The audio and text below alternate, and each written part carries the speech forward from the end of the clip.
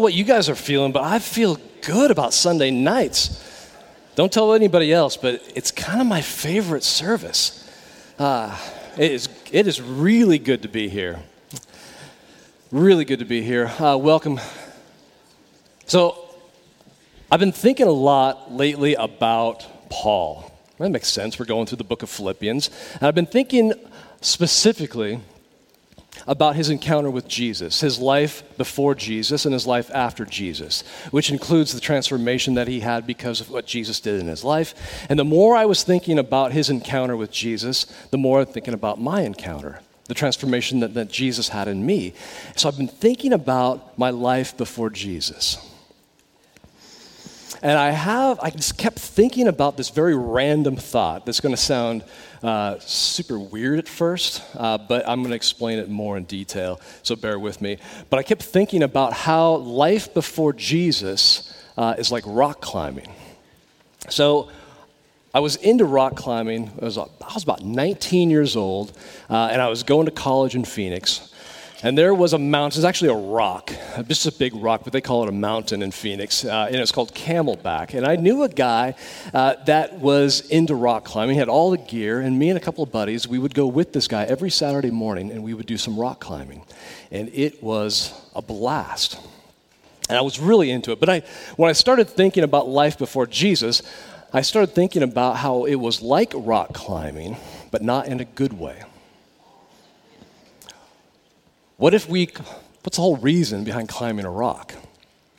It's to get to the top, right? What if rock climbing, we never got to the top? So I kept thinking about that over and how frustrating that would be. So I want you to imagine keeping that idea of life before Jesus, life without Jesus in your mind. Imagine, if you will, a cliff. Our entire lives are on that cliff. There's technical sections, there's easier sections, there's sections that we're trying to conquer these areas of the cliff in order to reach the top. And as we conquer these certain areas, we feel good about that. We feel like there's success in that until we begin to realize that the higher that we climb, there is no end in sight. The higher that we climb, all we see is more cliff. And it's frustrating. There's areas that are very sketchy. We slip, we fall, we hurt ourselves, and we go up and we fall down. We go up, we fall down. And it's this never-ending struggle, this never-ending climb, and there is no end in sight for that cliff. And so what we do, in order to find some sort of meaning, some sort of purpose in the climb, then we begin to look at things. And we begin to gravitate toward things that are on the cliff. And maybe it is pretty rocks. We begin to see these pretty rocks, and so we collect rocks. That we see these things like geological features that are interesting, and so we apply our attention to these things. So we get into these things. Maybe it's caves, right? Maybe we stumble on a cave or two on the way, and we get excited because a cave represents adventure and excitement. So we go in, and what we're left with is feeling frustrated because the caves are actually very small and they're shallow. And all we find in there is darkness. There are sections of the cliff that are deceptive. They're very deceptive. They're actually a lie because what they look like fun. They look inviting, but really what they are, they're a very slippery slope. The handholds that we see, the areas that look very safe, we step out on these areas or we hold on to those rocks and they slip. We fall from these sections and we hurt and there's pain. And we slip and we fall and we hit other people and we cause other people pain as well. And as I imagine myself there, I feel like there's something more to my life than just the climb. I begin to realize there's nothing that I can do. There's nothing that I can do to help myself get off this cliff. All the while, there is a voice of Jesus coming from above. And he's reassuring us. He's telling us that he can rescue us from the cliff. All we have to do is call out to him. All we have to do is cry out to him, Lord Jesus, save me from this cliff. And so in desperation, that's what we do. We cry out to Jesus. We call out his name, Jesus, I need you. I need you to pull me from this cliff. I need you to rescue me from that. And that's exactly what he does. He reaches down and he grabs a hold of us. And he pulls us to the top of this cliff that we couldn't reach on our own. But it doesn't look like Camelback Mountain. It looks more like this. You see, there's a whole nother world up there. There is another kingdom up there that he brings us to, and he places us to the top. And when we get to the top, he holds us, and we feel that love, and we feel that sweet relief from the cliffs. We feel peace. He rescues us from everything that is associated with that cliff. He rescues us from ourselves, and he makes us his own. We see in chapter 3 that Paul, before Jesus, is doing the same thing. He's climbing that cliff as well, not able to reach the top.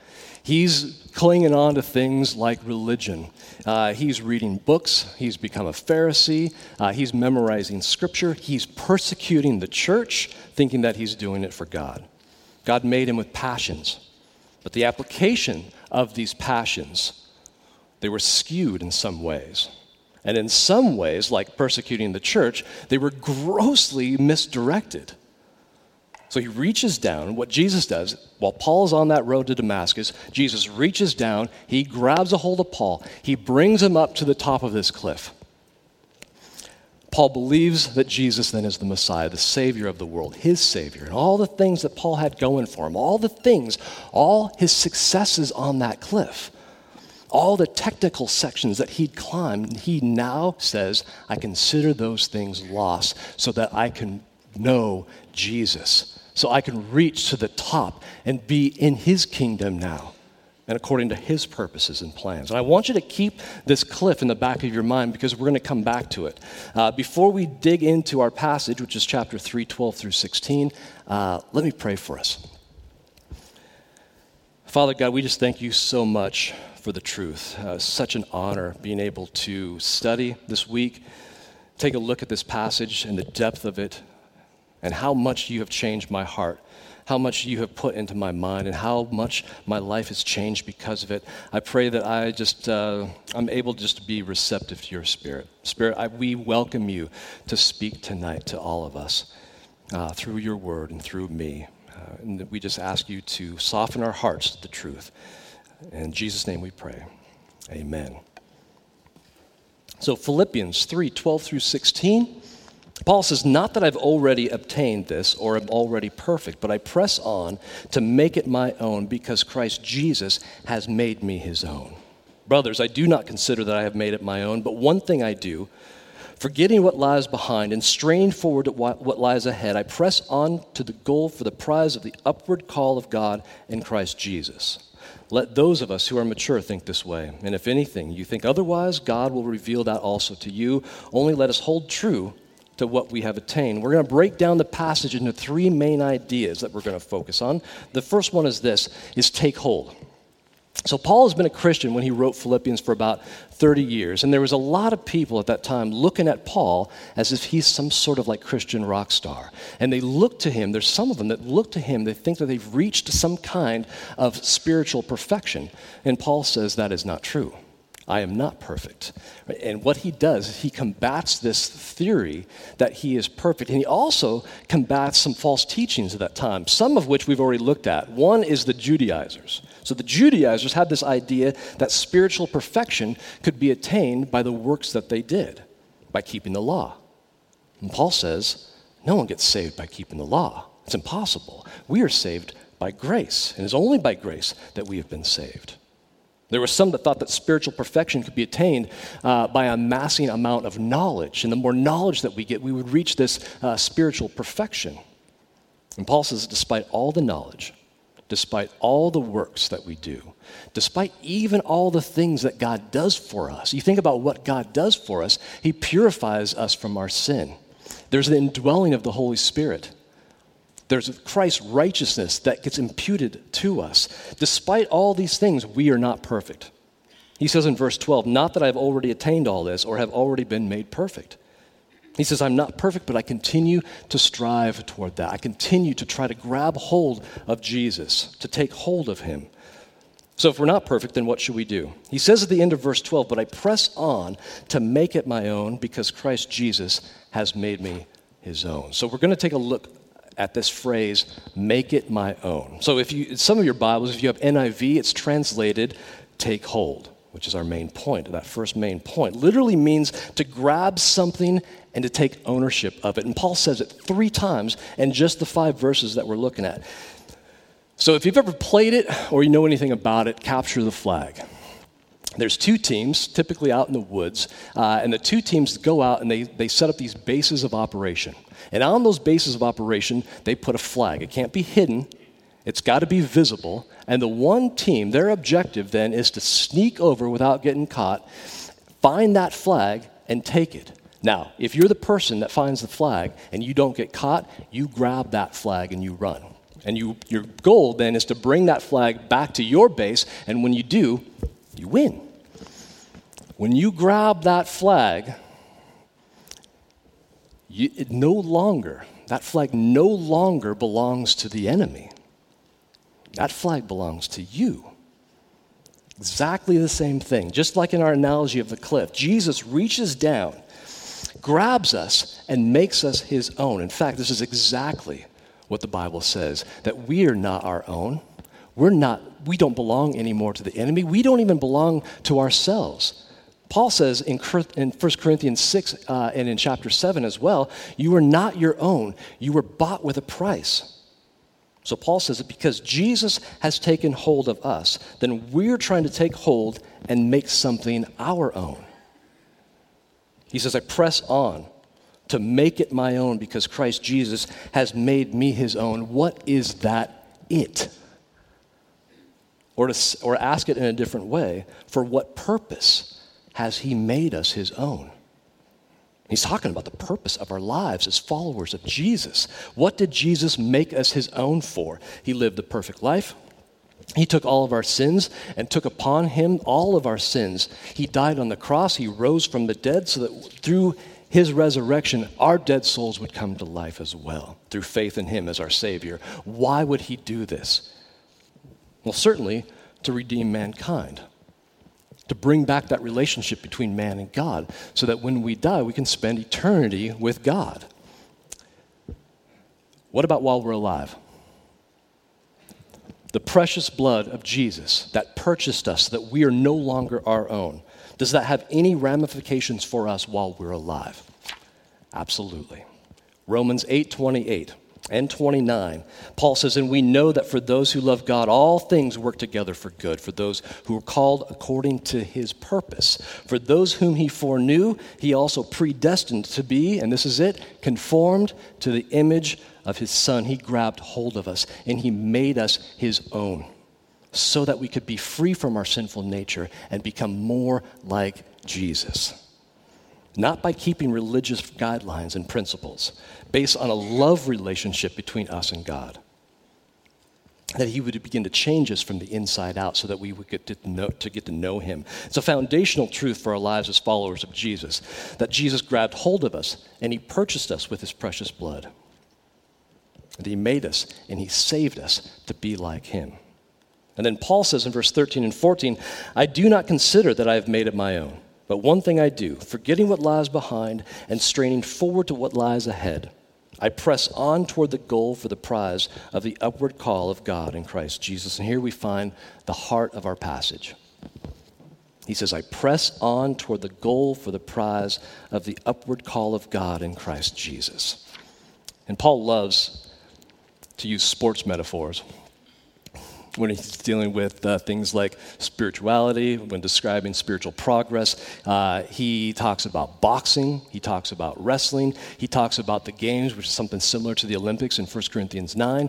But his favorite by far is the foot race. 1 Corinthians 9:24, he says, do you not know that in a race all the runners run, but only one receives the prize? Galatians 2 says, in order to make sure I was not running or had not run in vain. And in Galatians 5, he says again, you were running well. Who hindered you from obeying the truth? And in 2 Timothy, he says, I have fought the good fight. I've run a good race. And here in our passage, Paul is using words to describe that same imagery of a race. He's talking about straining forward and pressing on. The picture he's painting is of a runner straining all their muscles, bending forward, pushing forward, trying to get to that finish line with laser-like focus on the prize, on the goal, to reach the prize, to press on toward the goal, to take hold of Jesus, because he has taken hold of us. The second main point is we're to press on. And we see in our passage a couple of times these words, press on. And there's just one word in Greek. It's dioko. It means to rapidly and decisively move toward an objective, or to earnestly desire to overtake. Paul uses the word twice in our passage. Verse 12, he says, I press on, I dioko, to take hold. In verse 14, he says, I press on, dioko, toward the goal. And this is interesting. It is the exact same word that he uses in verse 6 when he says, as for zeal, persecuting, dioko, the church. When I was 17, that's when I became a Christian. And I didn't know anything about anything to do with the Bible or about Jesus. All I know, I was just stoked to have Jesus. I just wanted him in my life, and I was excited for it. I had energy about it. But there were some things that I did that I continued to do from before I knew Jesus. And one of those things is I used foul language. Not at church, not at home with my dad, but I was going to Hudson's Bay. And one day, my best friend, his name was Brent, he went to the youth group with me, and one day, out of the blue, he just says to me, in school, he just goes, why do you curse? And I just thought, like, what a weird question. I've never been asked that question before, and I didn't have a response to it, and so I didn't say anything.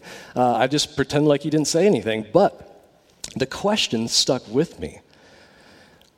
And I kept thinking about it. The more I thought about it, the more the Spirit just stirred in my heart about what I was doing with my words. It's like I'm using all of my energies for something that is shocking or something that is vulgar or something that tears down. And the Spirit then began to make me realize that those energies then could be redirected, right? Redirected then to words that would encourage. Words that would build up. I should invest my words, not squander them. That's what I was thinking. To redirect, to reinvest those things into something more important. And on the road to Damascus, God takes Paul's passion that he's using against the church and against Jesus, and he redirects his passion to building up the church and to loving Jesus. And Paul's use of this word dioko made me think that we are created by God to have interests and passions, aren't we? That's how we're created. That's why we get fanatical about things. That's why we get obsessive about things. But when we focus these things, when we focus these passions that we have, and we use our selfish desires, or we use things like our culture or our feelings, then what is the result is that we lack aim and we lack focus. And we miss what God has for us because we're just grabbing at anything that would look like it would have meaning or purpose to it. And we see this on the cliff. These are the areas that are like pretty rocks, geological features. These are the caves, right? They represent things like sports, like hobbies, education, jobs, playing an instrument, screen time like social media or playing video games. Looks like adventure, excitement, entertainment. These things are not bad in and of themselves. But they steal what God has for us and why he saved us when we apply our passions to them and grab hold of them instead of grabbing hold of Jesus. We also apply our passions to sin and rebelling against God. Those are the slippery sections of the cliff. Those are the areas that are deceptive. They look inviting, they look fun. But all they do is they hurt us. They hurt others. We pour our passions into checking boxes, striving toward the top of the cliff, by the works that we do, but we never actually reach the top of the cliff. We desire love and peace and rest and joy, but our weaknesses and our ignorance, it frustrates our efforts. And we're left feeling exhausted. And then Jesus grabs hold of us, and he delivers us from the cliff, and our dead souls are brought to life. Then it's Jesus that defines the meaning of our life and redirects our energies, redirects our interests and our passions and our obsessions to true and ultimate purpose of life, purpose defined not by us, a purpose defined not by our culture, but a purpose defined by the God of the universe. Jesus pulls us to the top of this cliff, to the top of this plateau, shows us a new world, shows us his kingdom. He sets us free and makes us his own, and then says, look at this world before you, and I want you to run with me. I want you to run away from the cliff. I want you to run with me, and I want you to run in the opposite direction of this cliff. He says there's a finish line. And each step that you take with me to that finish line, the more you step with me, the more you run with me, the more that you will know me. And the more you know me, the more you will love me. And the more you love me, the more you want to keep in step with me. Paul says in verse 6 that I used to, using the definition of dioko, he says, I used to earnestly desire to overtake the church with the intent to destroy. Now in our passage, Paul earnestly desires to overtake or to run with the intent to embrace the likeness of Jesus, to know him fully, and nothing is going to prevent him from doing that. That's press on. Our last point is move forward.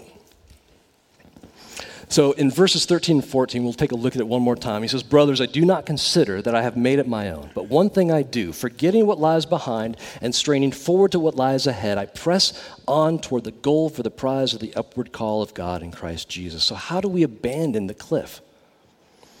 How do we run with abandonment to Jesus and with Jesus, to press on, to strain forward no matter what the circumstances, no matter what the distractions may be?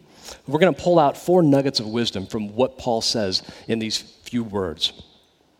The first thing that he says is we need to have a healthy dissatisfaction. He says, I do not consider that I have made it my own. Paul longs to lay hold of the fullness of this life in Christ. He's unsatisfied until he does. So we took the kids out looking at lights at Christmas time. So Nina's 6, Max is 3, and Max, he hears the word enough all the time. Mom and Dad always tell him, Max, that's enough. So he doesn't say enough. He thinks the word is called enough. He is called enough. So we're out, and he becomes this Christmas-like critic. We're going along, and we're going out. This is like in Washougal. It's 157th out there. It's really done well. We're going through there, and there's a lot of oohs and ahs and whoas. And then we get past that section, and then it's just like kind of like, some houses are decorated and some houses are not. And so Max in the back seat, he's back there, and I can hear him. He goes, not enough. Next house, not enough. And then he gets to the house where it's really nice, and instead of going, whoa, then he'd say, that's enough, right? Paul is basically saying then it's not enough. It's not enough. How far can we go in knowing Jesus? There is no limit. Paul says, every morning I wake up. How far have I gotten in knowing Jesus? It doesn't matter. Whatever it is, it's not enough. I want to know him more. I want to run with him more. I want to keep in step with him more. You think about Jesus. He's infinitely loving. He's infinitely kind and compassionate. He's infinitely patient. Isn't it intriguing to think about how close to Jesus that we could get in this lifetime, and then what God could do in our family, in our friends, and the body of believers that we have here through us because we look more like Jesus, not because we're trying harder. What would our personalities look like the closer that we got to Jesus? It's exhilarating if you think about it. What would our relationship with Jesus look like? It starts with recognizing that we're not there yet. A healthy dissatisfaction that says each day that it's not enough and that we want more Jesus and less of us.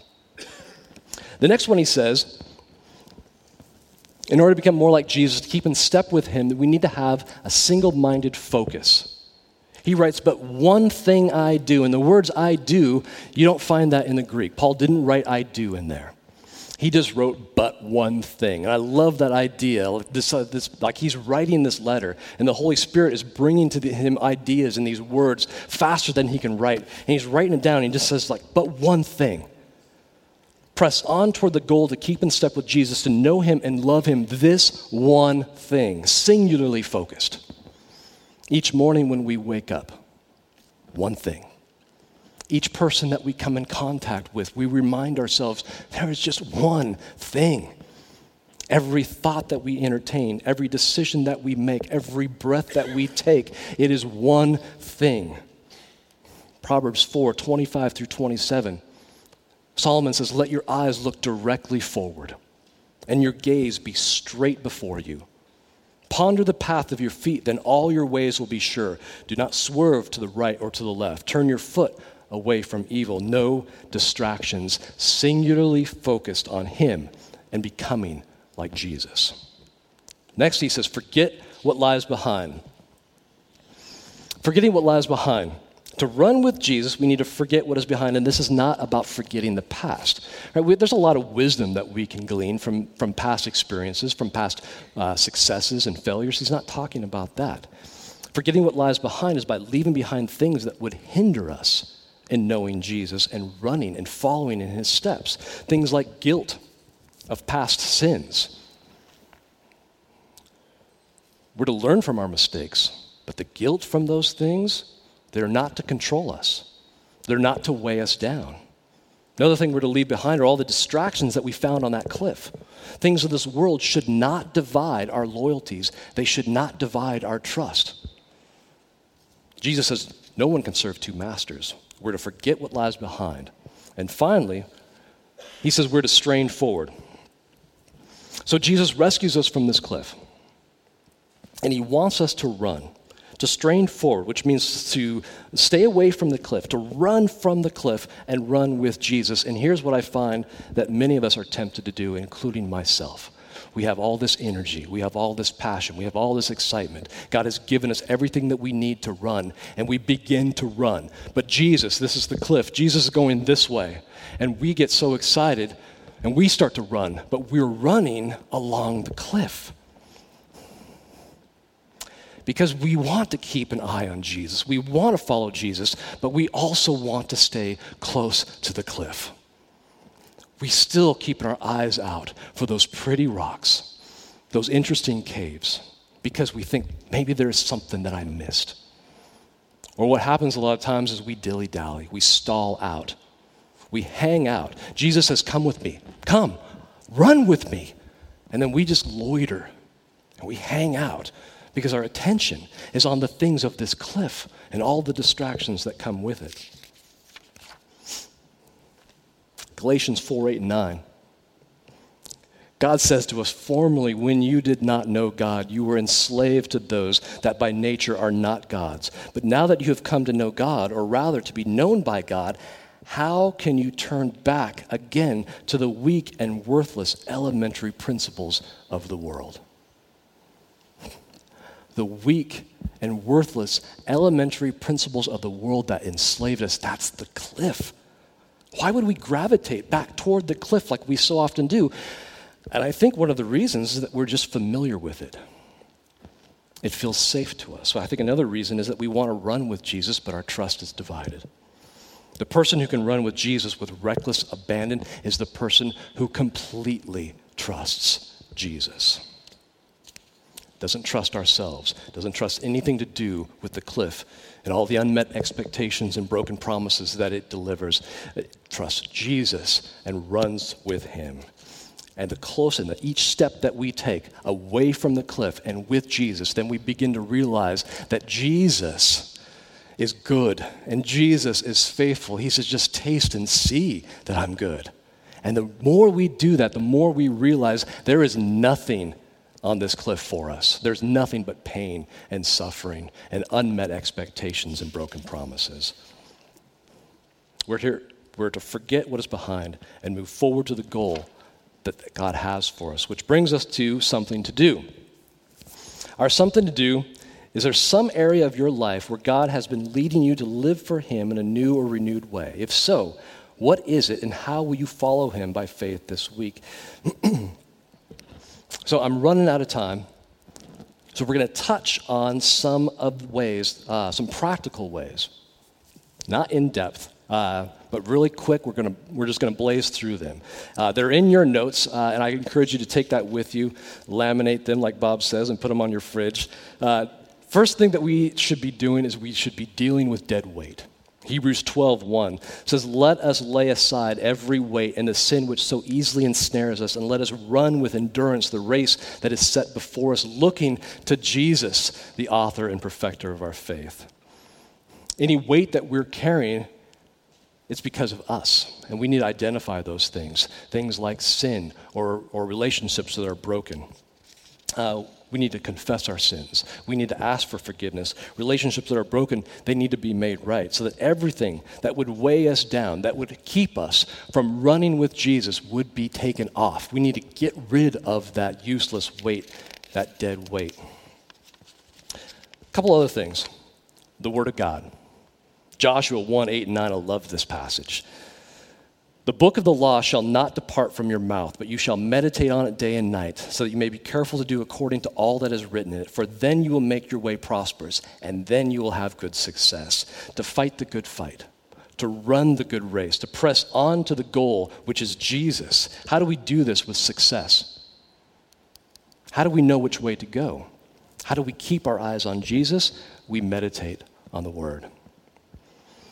And we let it not depart from our mouth. I encourage you, as you're reading the Bible this week, just gravitate towards something that the Lord is leading you to, a phrase, a word, a verse, and let that stick with you through that day. Because then you can think about it, you can talk about it, you can begin to center your conversations around it.